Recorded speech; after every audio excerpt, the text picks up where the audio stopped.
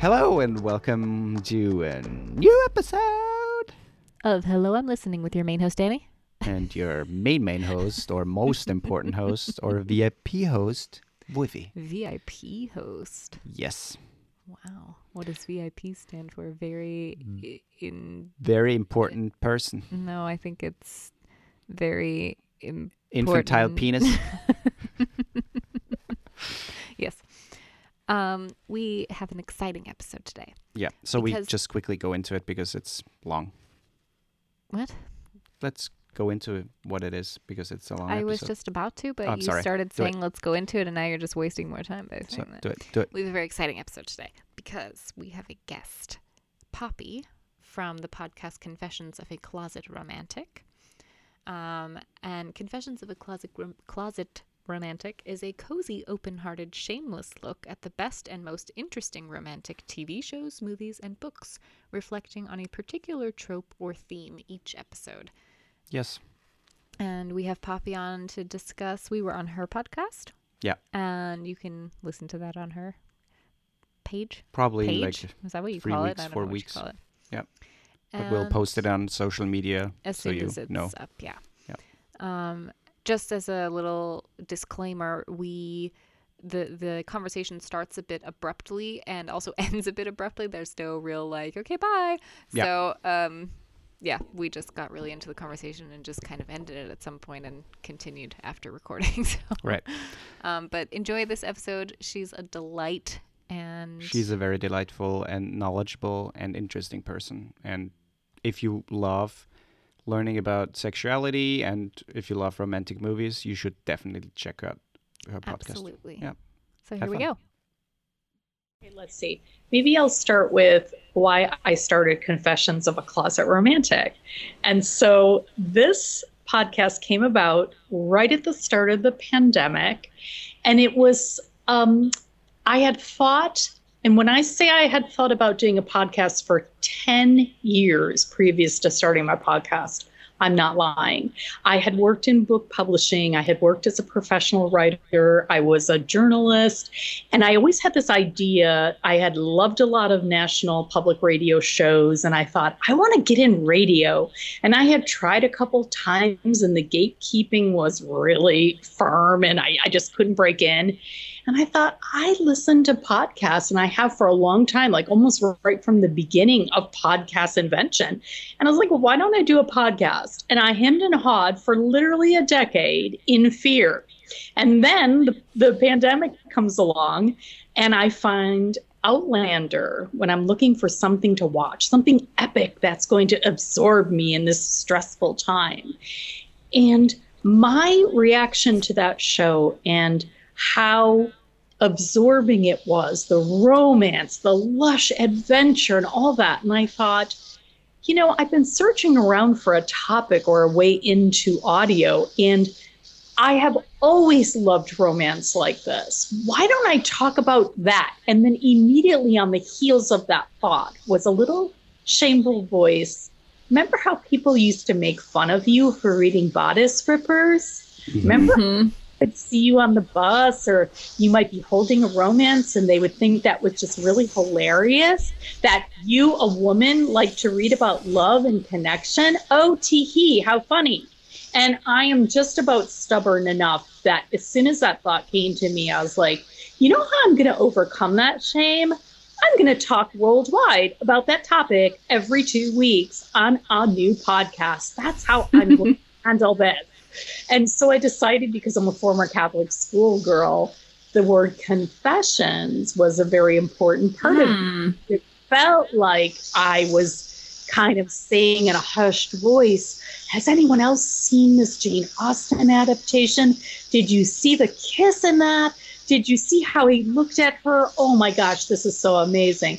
So it started out with I've always loved costume dramas, but I surprised myself very quickly within a few months of all the things I found I wanted to talk about in terms of my own life and romance and connection and relationship. And so I've been at it 2 years, and I just keep following those interests and those curiosities. Like, I recently got on dating apps. I need my head examined. Okay, I finally decided. I think I'm done. I was single by choice. I think I'm done being single. So I'm planning an episode on dating rom-coms.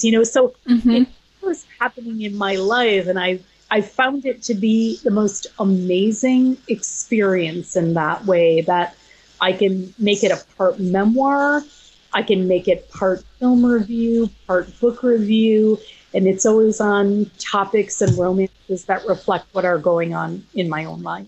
Mm-hmm. That's lovely. Do you, because you mentioned that you were a former Catholic schoolgirl, do you feel like growing up in that environment that do you feel like you have feelings of shame around sexuality and around that are kind of just drilled into your brain that you still struggle, like when you're recording an episode of your podcast? Is there ever a little voice in your head that's like, you can't talk about that?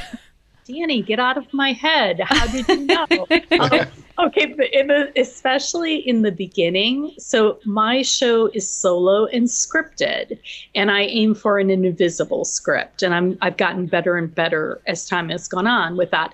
But in the beginning, when I was writing the scripts, it was a lot about the shows and only glancing on myself. Like, oh, I love that kiss, but I didn't really elaborate much. But then very quickly, I thought, people are going to tune in because they want to know, what is Poppy thinking about this particular romance? Why does she think that sex scene is so great, or that kiss? And I decided that that was the reason I started the show, to talk about why I myself love these things. And my intro used to say, I talk about these things without embarrassment or shame, mostly. Because as I was writing the scripts, I'd be like, I'm this age and I'm like going goo-goo over Keanu Reeves. Can I do that? And then I said to myself, hell yes, you can. I mean, who is telling me that I can or can't do something? And I'm saying this is what this looks like at the age I am. Like, I love it. I am going to say out loud and risk being silly. And that I think that some other listeners may be getting a feeling of empowerment from me being silly and vulnerable like that. And I decided to lean into that, so much so that as I have gone forward on social media, especially Twitter, I've started to talk to other writers. Then it was erotic writers, because my pod is about relationships and connection, and it seemed like a natural extension, right? We all connect. This is part of romance. That's why we show up for these movies. Okay, so then as I went forward, I was like, I'm going to do an episode on kink in romance, because I had read some really super kinky romances, and I'm writing like movies, and then I talked about, why can't you find movies that represent, these are pretty mild kinks, there's like, I don't know, 75% of Americans dream of being spanked in the bedroom, right?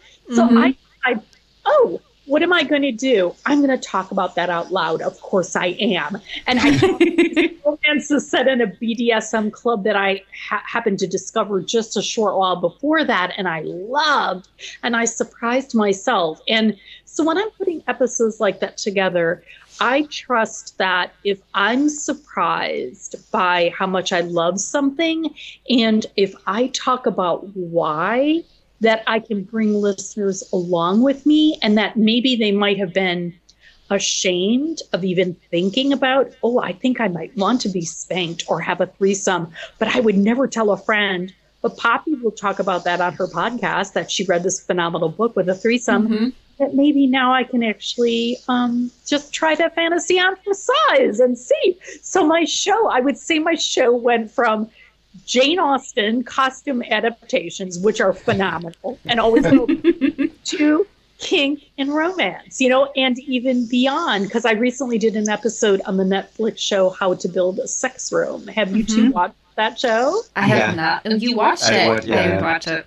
Okay, it's amazing, right? It's sex positive, age positive, body positive. It's really an amazing show. So yes, I have grown with my show, and that has been one of the best things, that I really stopped using that intro because I don't feel a lot of embarrassment or shame anymore. And that to me is like something I could have never imagined in the beginning when I was so nervous you could hear my voice shaking. I don't were nervous when you started, but Oh, yeah. I was nervous to take a seat at the table and just say what I felt and just talk freely. And now you can't stop me.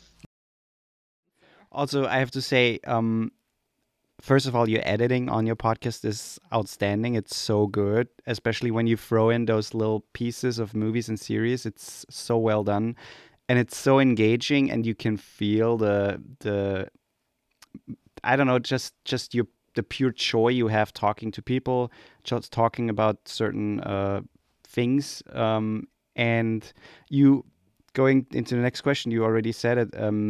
I think like the stigma around sexuality and sex and just being with someone you love and show them has been a very big one in society, and also especially movies. And since you said you're a movie buff, if you look at like American movies from the 60s, 70s compared to now, and then also put in like take some European movies like French or even German movies, for example, how do you feel like the stigma or the portrayal of sexuality changed, and maybe also should change more in terms of overcoming our own stigma? I don't know. I don't know if that makes sense, but I feel like it changed a lot. But maybe your take on it, I would be interested in.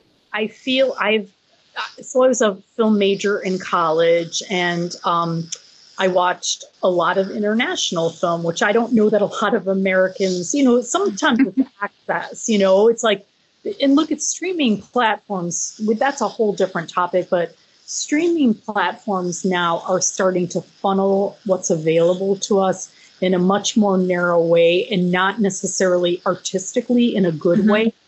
And also, I think, Wolfgang, it's a really good point to make that, first of all, I don't include international films that often on my show because I use film clips. And if it's in another language, I can't really obviously do that. But there are many international films. If I search for a title like, I don't know, or search for not a title, but a topic.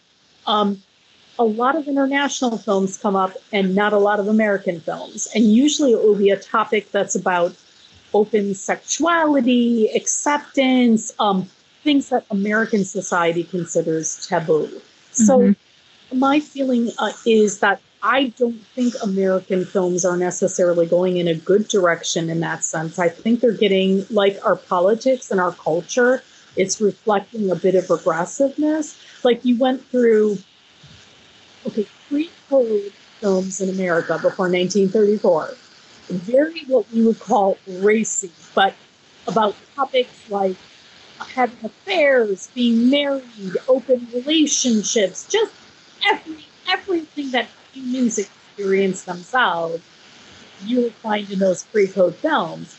Then we have the code, and everything gets clamped down, and innuendo has to be used, and people understand what's being said, but it can't be said outright. It can't be said outright. Important to note, right? It can't be said outright, or we're saying is there's something to be shameful about it. With my Catholic upbringing, that's another thing I reject now. It's like, if I want to talk about it and it's important to me, I should be able to talk about this. Okay. So then we go to the 60s and 70s and things start to open up a little bit. But there's sometimes still a lot of sexism, and there's some exploitation of these topics of free love and sex and desire for both genders. There's a lot of stuff going on in those decades. And then as we go forward to now, sometimes I look around, and a favorite topic of mine, because I'm well over 40, is love, sex, and romance over 40. Where are the movies that represent people of all generations finding love and romance and good sex? Where are they? And I will periodically search, and I can find things like Book Club, which was an amazing film. You can find a movie like Something's Gotta Give. But the reason you can remember that is because they are just the occasional film. Yeah. Don't know that we're going in a super positive direction on the topic of love and sex. And like I said before, just looking into the topic of consensual non-monogamy, there's still, because it's dramatic, I get it, in a script, a kitchen table polyamory where everybody sits around a kitchen table and talks about how much they love each other and are totally cool and not judgmental or jealous about sleeping with each other. That doesn't always make for the greatest drama, you know, but I get a little bit sick of now looking at this binary monogamy, cheating, these sort of black and white ways. And even in rom-coms, it can sometimes be a bit limited. And I feel like European films are much more courageous, like we were talking about before Midnight. They're much more courageous about just simply like opening the lens and presenting a slice of realistic life. That would be enough for us to live through authentic experiences with these characters. American films don't seem to trust that, like that, want to encourage that. It's all about superheroes, black and white thinking, good guys, bad guys, right? This is our culture. Monogamy, not monogamy. It's a very binary sometimes. So lately, I do find it's a little defeating sometimes. I mean, movies in general in the US is more about showing off technology and just how much budget you can put in versus just the pure art of showing people and relationships. And if you think, like, I don't know if you've seen movies from Norway, for example, or Sweden and stuff, those movies are often very raw, dramatic, and also like they put subjects on the table like rape, child molestation, self-harm, and like depression and stuff like real stuff. And those movies are not often super easy to watch, obviously, but at the same time, the I don't know, just the human experience and everything they show is so much better than most of the things that come out of the US. I will say I think to the and this isn't, I wouldn't say to the credit of the US, but one thing that is positive in terms of what seems to be becoming more of a trend is shows for young people that explore sexuality and explore it's okay, you know, it's not just black and white, you know, there's so many different things that you can identify as and enjoy, and that's okay. And I think my favorite example of that is Sex Education. Right, you're making good points. Yes, that show is so brilliantly made and so And also, I mean, Heartstopper for me that was my coming out show. I recently came out as bisexual, and that show inspired me to really think about my sexuality because I identified so much with the main character.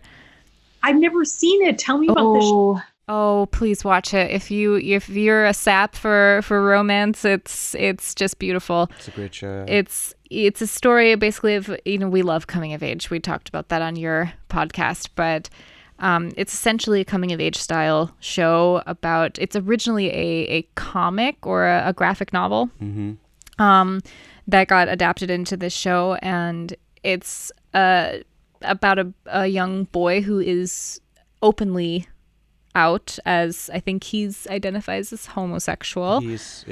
And he meets this guy in his class, and, you know, he's kind of like a jock and is always like, you know, locker room talk with the guys, but he starts having feelings for this kid that he met, and this other kid, this jock kid, starts questioning his sexuality, and But it's also a British show, isn't it? They're in London, isn't it? Are they? I think so. No, I don't think so. Yeah, they go to Brighton. Oh, maybe. Yeah. Oh, yeah, maybe.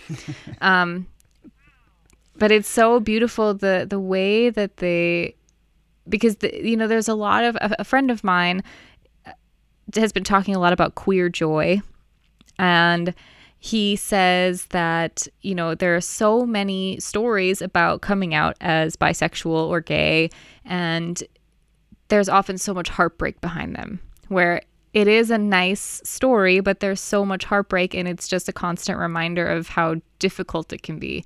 But there are very few adaptations of that where they show the pure joy of it, and Heartstopper shows the pure joy. Yeah. It shows the struggle, but more of the pure joy, and it's beautiful. And I think that is a very valid criticism by African Americans about every time there's a significant African American character in something American made, it's always about the trauma. Yeah. Like, it's like trauma porn. And it's very hard to find representation of, I can be fat and really happy.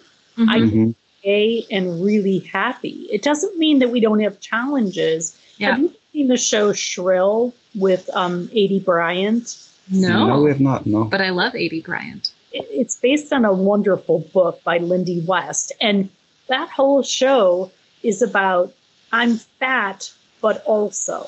It's not fat, therefore that's the punchline. It's I'm fat and I get a lot of sex that I love. I'm fat and I have a really great job.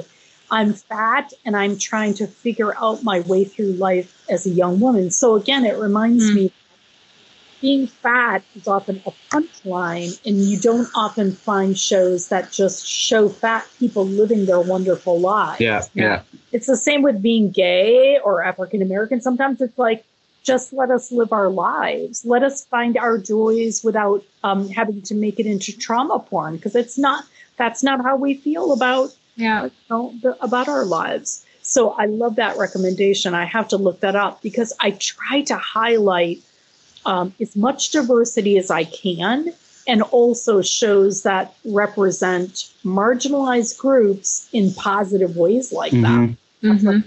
That's what I always live to find, You answered the next question already partly, but I still want to ask you the question because I think maybe you have something else or add to that. But what is something you've learned about yourself doing the podcast, or that has changed you? Good question.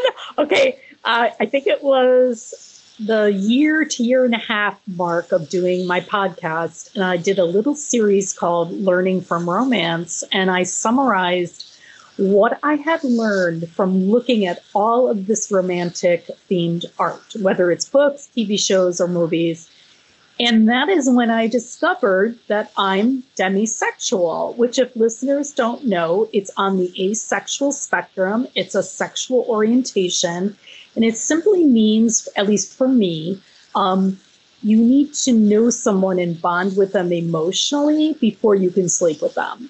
So, so I used to joke that I love the friends to lovers trope. I love that trope. I can't get enough of that in books or movies. We're intimate and getting to know each other. And oh my God, we both caught feelings. And that it really happened in my life all throughout because I got to know someone so well and then saw them as a sexual being. And that's what being demisexual is about. There's no spontaneous desire. And I was so shocked that I was like, yo, I got to this years old and I never knew this about myself. How did I not? And I really do credit romantic novel writers, though, too, because a lot of them strive to represent lots of different voices, different types of characters. And I think it must have been in one of those books where they highlighted that orientation, or they talked about this slightly different. So imagine I do a podcast thinking I'm going to talk about these lovely Jane Austen costume dramas that I love so much, and all that choreographing of those dance scenes. They all have them. I love everyone. Okay, so I think that's what I'm going to talk about. But then it evolves and it gently grows and it keeps evolving. And then I find out that I actually identify It's a queer orientation. I never knew it existed. I never knew that was who I was. And I find that out. And there have been a lot of other little life lessons that I have learned from doing the show. So it's just amazing to me that just planning a podcast could bring those kinds of realizations. I mean, and all sorts of lighter, fun things too. Like, oh, I think I do like to be kinky in the bedroom. Just little things like that. Or, just from reading and watching, these are the things that I've learned. So you'll never say to me, like, culture and art have always been important to me, and especially film, but you'll never tell me that art is unnecessary for human because I've learned so much from living through the constructs of others in art. Do you think that there are, because like I said before, I think in a lot of romantic comedies, and when I say before, I don't actually know if it's when we were talking on our podcast or on yours, but I had mentioned in romantic comedies a lot of the time my issue is the gender roles in those and how women are portrayed and how men are portrayed and how there is kind of no in between. It's becoming more, but it's always very A plus B equals C. And do you feel like we can still learn something from romantic comedies, or do you feel like there are lessons that should be taught in romantic comedies that are not being taught? I think one good thing about the formula, if there is a good thing about it, is that the very predictability of it and the hope that you have, right? Every time. So the formula is happy ever after or happy for now. That's why we show up, right? Especially in a troubled time. I don't want to read a story that is romantic, but it has a murder at the center of it, right? It's a choice that I made. I don't think there's anything wrong with that formula. That said, anytime somebody injects something slightly skewed, something just a little to the left of that formula, let's just say, why can't we have a rom-com with a non-binary person? Why can't we have a rom-com with a trans person? Like, wouldn't that be really amazing? And we're still getting the formula that feels so satisfying and comforting, but we're also, like we were just talking about, we're enlarging our viewpoint as people. And that's why I love art. I don't want to see art that's about people like me. I want to live a life through people making different choices. I would say to you that I think the problem is, and Wolfgang, you've given me the idea that I really need to explore more English language romantic movies. I'm going to do that as a result of talking with you, because I feel like Hollywood is not exactly progressing in that way. I mean, you'll read lately, there was a renaissance of rom-coms in like the late 90s, early 2000s. And then they went away, and you could argue, why did they go away? Just like romantic or romances, my pet theory, and I am totally biased, is because they're not that interested in what makes women happy. These mythical 14-year-old boys with $20 to spend on a Marvel movie, these are the people they're interested in. And so you didn't find a lot of movies like Book Club with all those beautiful older actresses, But then now they're saying there is a renaissance again, and that there's a movement towards movies like that again. So I just feel like, to answer your question, it's like, I don't know that they feel there's any money in that diversity in those types of intimate stories. I love them. My friends love them. I will stream those. I will rent those. I will go to the movie theater to watch those types of movies. But they don't care about people like me, I guess, because if they did, they would be making more of those movies. And it's very frustrating.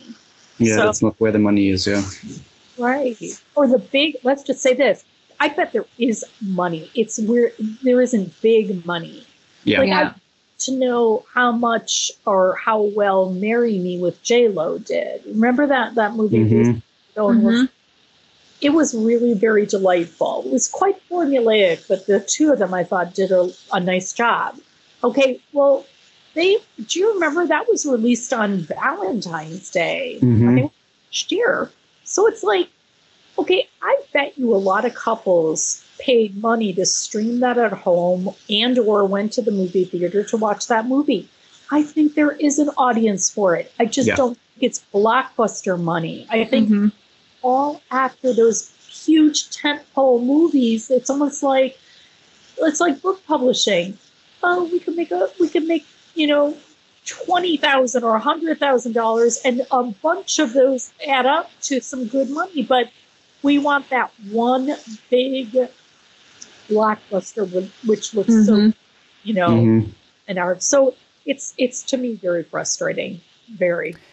I guess a big reason for that was also the as you said, the predictability and also the likenesses. I mean, most of those movies, especially in the late 2010 and later, most of those movies were just felt like the same. They didn't really different. They weren't that different from each other anymore, and also they went more into that quirky comedy. Like they kind of drifted from romantic comedy to quirky comedy, which not in every sense is bad, but I think the indie companies, the indie production studios took over that. Like, I mean, Bros, the new movie with what is his name? Billy Eichner. Billy Eichner. I mean, that's a big Hollywood movie. That's with big Hollywood people behind it. But that shows, and I hope that the movie does well, because that shows that there is still audience for movies like that, and especially movies that maybe show out of the box, out of the ordinary couples, so to say, where it's not a woman and a man, but it's two males in that example, for example. So I think I totally agree that there is an audience, and I hope that bigger movie studios see that, because I would love to see some good, refreshing romantic comedies again. And back to your point too, Poppy, I would love to also see, when you mentioned that there's not really a lot of movies with, 40 and over people trying to second chance romance type of movies. There's not a lot of it. And I would also love to see more of that. The Leo Grande movie is a good example for that. Okay, I'm glad you brought that up because I can't stop talking about that movie. I did a whole episode on it. Yeah. I know. Every time I can't stop bringing it up because it seems to relate to everything in my life. But that was a very beautiful little chamber piece. It was so well done, and it really zeroed in on a very important stage of a woman's life, at least in our cultures, and I don't know without Emma Thompson if that would have gotten made, but it was a very beautiful choice to make. Like, let's take a look at a subset of our culture that's often not only invisible, it's like, oh, are they actually talking? Women over 40? I'm sorry, God, I can't even, it's if our lives end when men decide we're not fuckable anymore, which is just, did you all see the, let's see, it was Tina Fey, it was Amy Poehler, I think it was Amy Schumer did the Our Last Day of Being Fuckable, that little fake YouTube video. Oh, yeah. One? Did you see that Where one? No. Okay, where they're all at a picnic bench and they're ostensibly getting together because they've decided that they've all gotten to the point in their career where they're no longer fuckable, and they wanted to open like a bottle of wine and just be like, oh, cheers, this is your last day of being fuckable, And it was funny, but the reason it was funny was because it was so damn true, and you knew that all those women were not going to take that sitting down, that they absolutely, look at Amy Schumer. I've featured her often in the pod, Trainwreck and that sex scene with John Cena. And okay, girl, you had the choice to cast this guy and the balls to do that, to be like, she's not even that old, but I'm just saying it was like, what's the hunkiest sexiest lay that I could imagine. And I'm going to cast him in my movie because I can, because I'm powerful, because I have the choice to make that choice. And there is something like really, I watch a lot of female stand-up specials, and to me, there's just something so empowering about seeing women do these things, talk about these things. And even the book club was a little slick. It was still making a comment about these women going after men of their age. And you know what? Hey, more power to you. If you want to sleep, if you're 16, you want to sleep with a guy's 40, there's no sex police. I mean, go for it, you know? So I feel like I've gotten a lot more militant about who's represented in our media, that we're supposed, like, if you want me to consume this, you better bloody well make sure that people like me are represented and not made fun of and made the punchline. Yeah, yeah. That goes for people who don't look like me. It goes for people who aren't my size. It goes for, we're in that same ecosystem. We need to support. Representation is so important. And, you know, Danny, I had a friend in real life. She was talking about, so my handy person is lesbian and has been for a very long time, but her wife, Lauren, just discovered she fell in love with Julie and then was like, oh, this is what I've learned too. That doesn't make you lesbian, that you love a lesbian and sleep with a lesbian, right? There are these, it's very granular, right? We can feel romantic towards someone, and that doesn't make us necessarily one thing or another. Okay, but Lauren decided, oh, you know what? I think I am lesbian. And then as she was talking out loud, she was like, but I kind of still like sleeping with men. And I'm like, so we can be bisexual. Like, I was thinking, I feel like we all could use as many role models as we possibly can get for all of these beautiful human variations on the continuum, you know? It's like, it's, to me, the fluidity now is just gorgeous. Yeah. And they don't feel like constricting labels. They feel empowering to me. Yeah. I agree. And if I can find art to put on my pod that represents, you know, these different types of ways of being, I try so hard to find them and to talk about them. I say a lot to my listeners, you know what I've discovered? It's okay the way you want to have sex, and it's okay to talk about it. And it's okay, like on my episode on how to build a sex room, I'm like, you know what, take a look at this show and then go do a Google search. It's totally safe to just do a search in the privacy of your own home and say, I wonder if I would like that. Or if I want to, no, I mean, there's some people growing up the way I did, they would think the thunderbolt's going to come down and strike them for looking at floggers. You know what I mean? Yeah. So I'm like, I feel like, I hope I'm that person who says, I'm right there with you in the same boat. I'm exploring all these things myself, and there's nothing wrong with it. Representation matters, you know, it really does. Absolutely. But it's beautiful. You make a good point. Yeah, I think the society and growing up, especially. I mean, you grew up way before we did, but I still got the not way before. Sorry, is a little exaggerated. Sorry, but a couple of years before we did. So and the roles, even when I grew up, the roles were still so like tight, and so you are a boy and that's what you like and that's what you do and that's what you don't do and that's it. And with that comes so much anger, so much frustration, so much problems in later life that we right now are breaking up those constructions and all those things. And thankfully, a lot of people are going with that and are open towards that. There's still a small percentage who are like, no, blah, blah, blah, because of the Bible or because of what God said or whatever they use of an excuse. But I love the idea of just being who you are without feeling judged or Yeah. without feeling put into a box.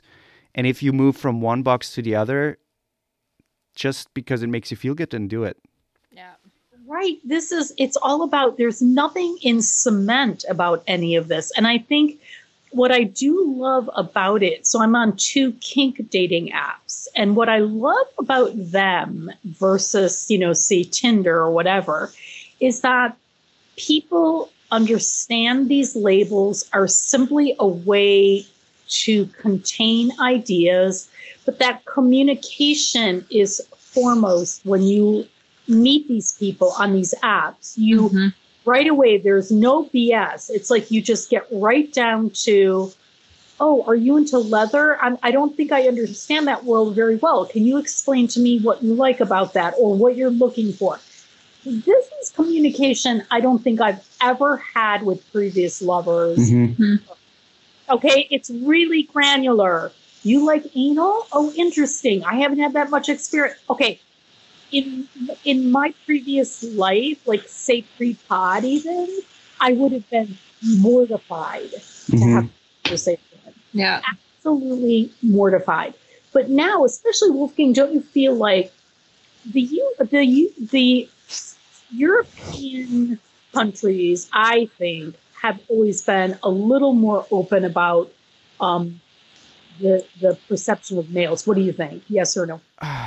I would say yes, but not all of them.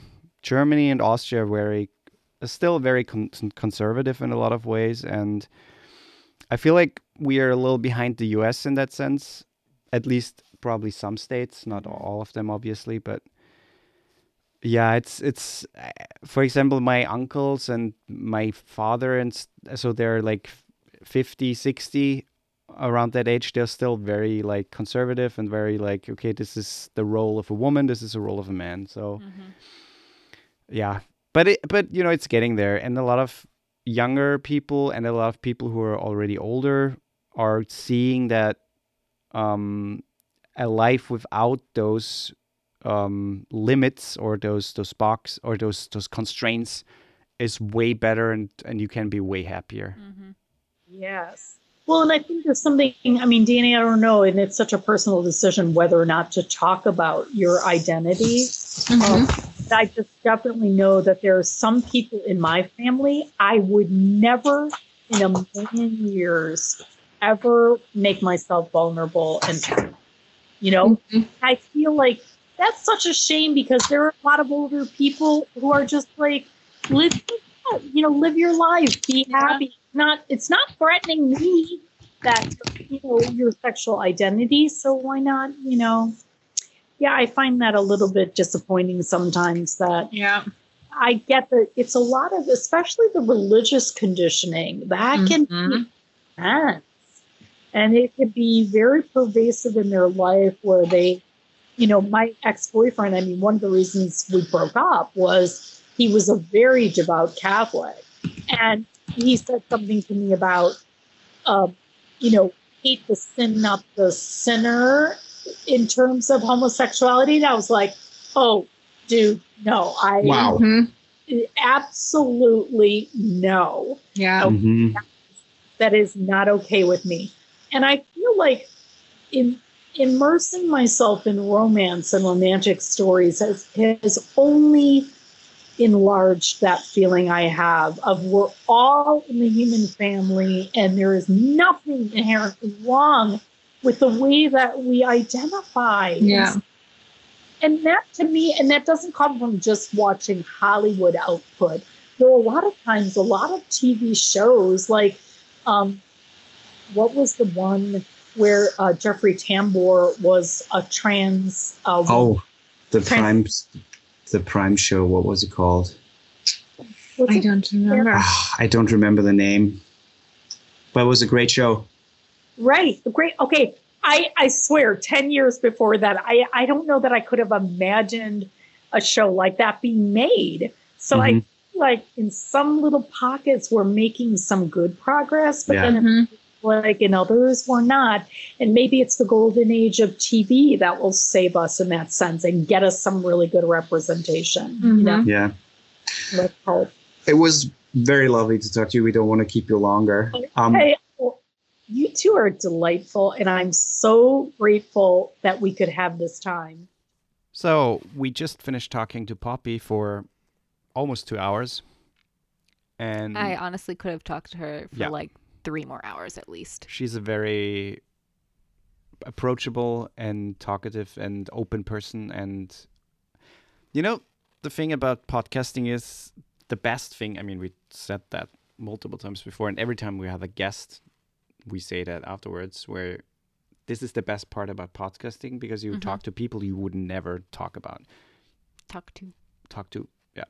So, her podcast is called Confessions of a Closet Romantic. Right. And she has a website called www.confessionsofaclosetromantic.com. And you can find her on Instagram and on Twitter, but she's mostly active on Twitter with her handle @Poppy_confesses. Yes. And You're saying "and" a lot, and you say I it know. very abruptly every time. And no, I just want to say again, it was very cool to talk to her.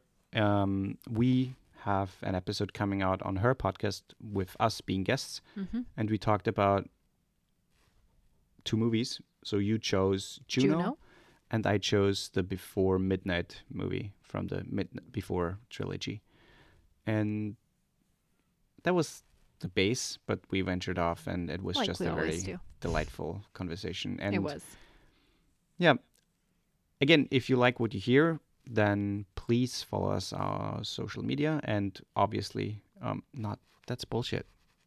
What? Subscribe. If you like what you hear, subscribe. And if you want to hear more about us or learn more about us, then follow us on our Instagram or whatever. And I feel like your brain is just all over the place. it's melting right now. And again, follow Poppy on Twitter. That's where she is mostly active, with her handle @PoppyConfesses. And Yeah. reach out to her because Yeah. she likes talking to people. She told us that she likes to, when people reach out and just to talk about, whatever. Yeah. But definitely reach out if you want to hear more about her podcast. If you have an idea that Yeah. you would love to talk about, I know that she would like that. So And as would we. So please reach out to us too. That's it. That was a long episode, everybody. Until next time. Watch out for deer.